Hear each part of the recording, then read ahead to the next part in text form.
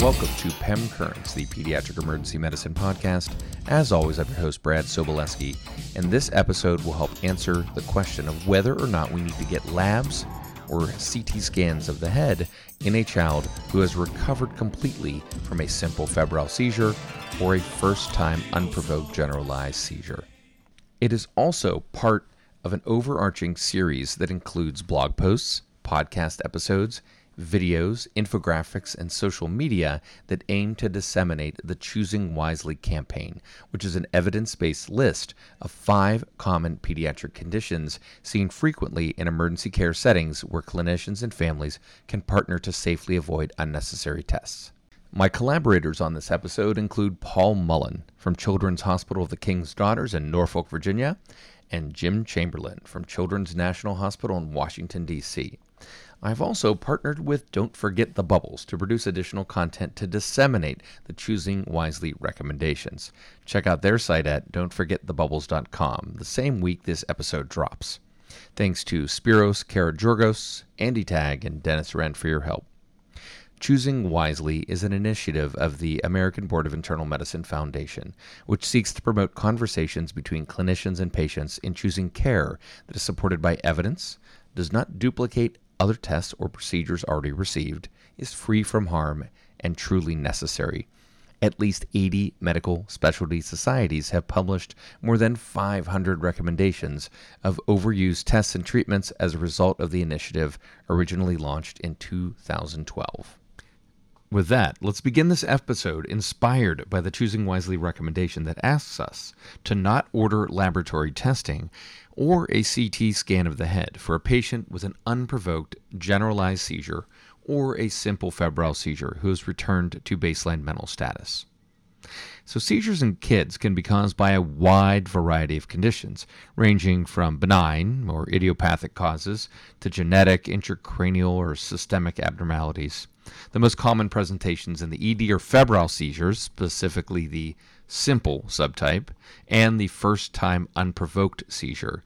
The simple febrile seizure is less than 15 minutes, generalized in a single event in a 24-hour period. The first-time unprovoked seizure is a seizure that happens seemingly out of nowhere, not provoked by hypoglycemia or trauma or an ingestion.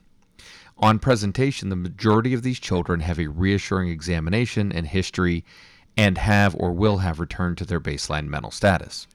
Multiple guidelines and collaboratives recommend against performing laboratory measurements such as electrolytes, glucose, CBC, inflammatory markers, or head imaging like CT scan or MRI. These recommendations come from organizations such as NICE, SIGN, AAP, the Pediatric Improvement Collaborative, the International Alliance Against Epilepsy, the American College of Radiology, and more. Let's first talk about why we don't need labs in these patients. So the evidence for avoiding unnecessary labs is based on small to medium-sized observational studies and expert consensus. A representative, retrospective, single-center cross-sectional study involving 549 children with simple febrile seizures evaluated potential laboratory abnormalities. The study showed that 99.3% of blood glucose levels, 98% of calcium, and 99% of electrolytes in renal function tests were normal. Other observational studies returned similar results. We all know that a CBC with differential is poor at telling us whether or not the child has an infection. Many children have an acute stress reaction immediately after a seizure and could have an elevated white blood cell count. So, allow me to look at some of the most commonly obtained or at least considered labs. I'll discuss prices in US dollars with the caveat that what a lab charges or what a hospital bills and what a patient pays is widely variable. Let's start with a rapid glucose or AccuCheck. This could cost up to about $60, and if the patient is transported by emergency medical services following a seizure, it's highly likely they got one. Just look for the Band-Aid on one of the kid's fingers. If a child is awake and alert and does not have any signs of neuroglycopenia and had been eating and drinking well, it's highly unlikely that they had a low glucose which led to their seizure. It's benign, but not completely. It does hurt to get it. And if you don't think that the kid has low glucose, well then why check it? Much more expensive, but containing a glucose rapidly, is a blood gas or an eye stat. This could cost $300 or more depending on the way it's run. Obviously, a venous gas, which takes a long time to run, is slower and less expensive. You may see post-seizure respiratory acidosis, but if they're breathing on their own and you're not going to place an airway, then what are you going to do about that? Are you going to send another one to prove that it's normal?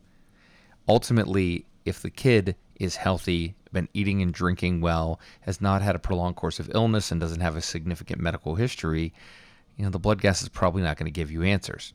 Now, for the kid that's actively seizing or is still obtunded, knowing that their sodium is low or the glucose is low, these things can be helpful. The renal panel, or Chem7, can cost up to $120. And as I alluded to earlier, the likelihood in a child who's recovered having an abnormal glucose, calcium, electrolytes, or renal function is incredibly low, less than 1% in most cases. The CBC with differential comes at a bargain of $60 or so. And again, it doesn't tell you if the kid has an infection, let alone what kind. A blood culture may run more than $200, and the false positive rate is probably greater than the risk of bacteremia in most patients that you're going to be seeing with a simple febrile seizure. So in a vaccinated child, the risk of bacteremia is probably under 1% in older children who are immunocompetent, who have had all the right vaccines. And the risk of a contaminant or a false positive culture could be about 1.5% in some settings. And then we've got viral testing. It could be $150 to $300, especially for combination panels. Now, if you're concerned about specific entities such as the flu or COVID, you'd like to treat for one of those two, you need exposure information, those can be helpful. But there are big comprehensive panels which cost more than $1,300. They're not so useful. More on that on a future Choosing Wisely production. And then urinalysis. If you're looking for infection in a population at risk for UTI, follow the UTI testing guidelines. You can use UTI Calc, which is a great online tool in your fever workup. A urinalysis is about $60. A urine culture could cost up to $100. So my hospital in general defaults to a urinalysis with a reflex to culture. So that is, if the UA is positive, white blood cells, leukocyte esterase, or nitrite, then they'll send the culture, but otherwise not.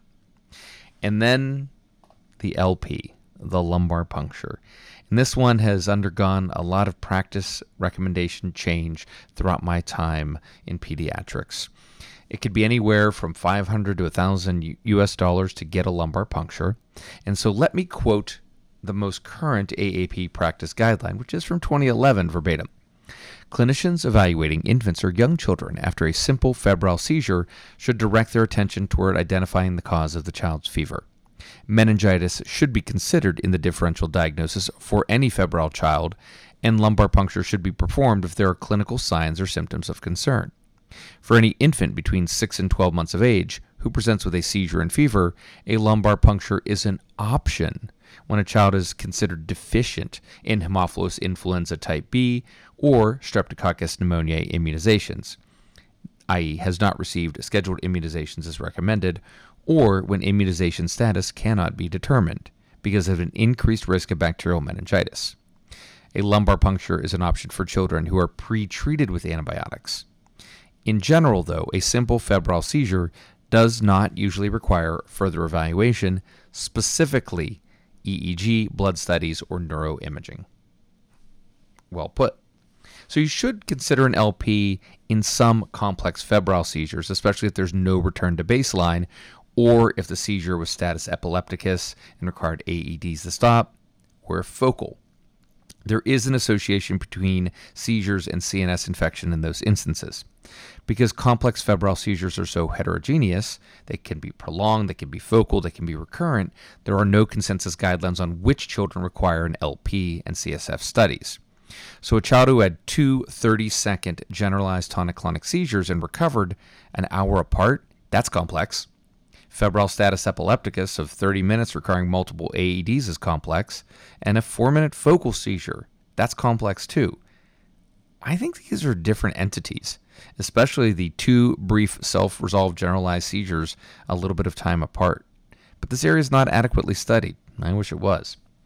In 2010, a retrospective cohort study assessed the rate of acute bacterial meningitis among children 6 to 60 months who presented with their first complex febrile seizure.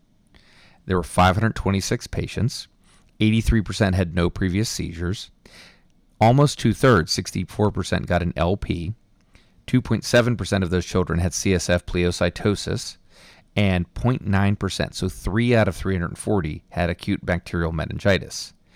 2 of those 3 children had positive CSF culture for Streptococcus pneumoniae. Both were ill-appearing, non-responsive, had bulging fontanelle, and apnea. The third patient actually had a failed LP, but grew strep pneumonia in the blood and was treated for a suspected diagnosis of bacterial meningitis. So you can kind of conclude from this study that even in complex febrile seizures, kids are going to be sick looking if they're going to have bacterial meningitis. Let's pivot over to neuroimaging. Simple febrile seizures, or idiopathic generalized epilepsy in its first presentation, that first-time seizure with complete recovery, are not typically associated with structural brain abnormalities. So there's a limited role for CT imaging, particularly in the acute setting. Despite international and regional guidelines, usage rate still has been observed to be high. In general, there are low-quality observational studies looking at the general use of CTs in children. Most of the studies didn't specify a complete return to baseline and a normal neurologic exam explicitly. So when I report this data, it's with a few caveats. So there was a review of 18 observational studies looking for scarring abnormalities on CT. 1,803 children, and less than 3% had some sort of old scar, something abnormal like that on the CAT scan. When you look at inflammatory, infectious, or immune abnormalities, in a review of 19 observational studies involving 308 children, they saw 15% with abnormalities on CT. But again, these studies were heterogeneous, and they did not specify if the child returned to their baseline mental status. And then there's tumors, and this is the one that parents fear the most. 37 observational studies involving 2,661 children saw a rate of tumors of less than 3%. And again, there wasn't detailed information on return to baseline mental status, neurologic abnormalities, sometimes other red flag signs. And I think in practice, the rate is probably much lower. And again, this is just a summary of the available data, which is incomplete. So I wouldn't quote these figures to families with any degree of confidence. I did highlight some of the methodologic issues for a reason, and this data probably overestimates the likelihood of abnormalities, but we're not sure. So abnormalities on imaging for focal seizures are considerably higher, of course, with up to 50% having something wrong on CT. So yeah, take a good history. When imaging is necessary in circumstances like follow-up of a first-time unprovoked seizure, and neurology has recommended imaging, multiple febrile seizures, and collaborative decision-making by the family and neuro, MRI is the study of choice due to its superior anatomic resolution, identification of pathology, and lack of radiation risk. However, it's important to note that in the emergent setting, there's still risk with sedation and general anesthesia, which may be needed to facilitate the MRI. It's still not widely available and not a good option without sedation in kids under 6. And I alluded to it earlier, but the risk of radiation is real, and we can't estimate the true risk, but repeated exposure or even individual exposure to the radiation of a CT scan can increase the risk of cancer later in life in about 1 out of several thousand children. And then there's the cost. It adds up. A head CT could cost up to $1,800 and an MRI could be double that. If the child has recovered, they were normal to begin with, and their physical examination and mental status are back to baseline and normal, that's a test. Observation is a test. Getting the imaging feels like it's more reassuring, but it isn't in most of these cases. So yes, we can practice our interpretation skills on imaging, but we should also practice discussing when not to get it with patients and families. And really the bottom line is, don't get a test unless you're going to do something with it. In the majority of patients with simple febrile seizures who have recovered completely, or first-time idiopathic generalized seizures that have recovered quickly, labs or CT scans of the head will not provide any new information or give us any more reassurance than we've already acquired by examining and observing the patient.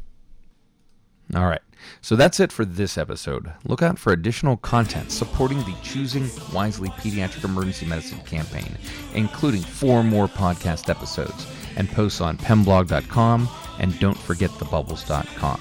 Thank you again to Paul Mullen and Jim Chamberlain who helped put this episode together.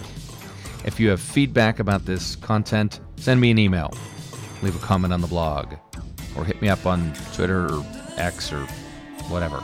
I'm at PemTweets. I'm at Brad Soboleski on Instagram. And subscribe via your favorite podcast app and leave a review if you'd like. Any feedback is appreciated. For Pem Currents, the Pediatric Emergency Medicine Podcast, this has been Brad Soboleski. And remember, when it comes to getting labs or CT scans for children with simple febrile seizures or unprovoked generalized seizures who've recovered, we can all choose wisely. See you next time.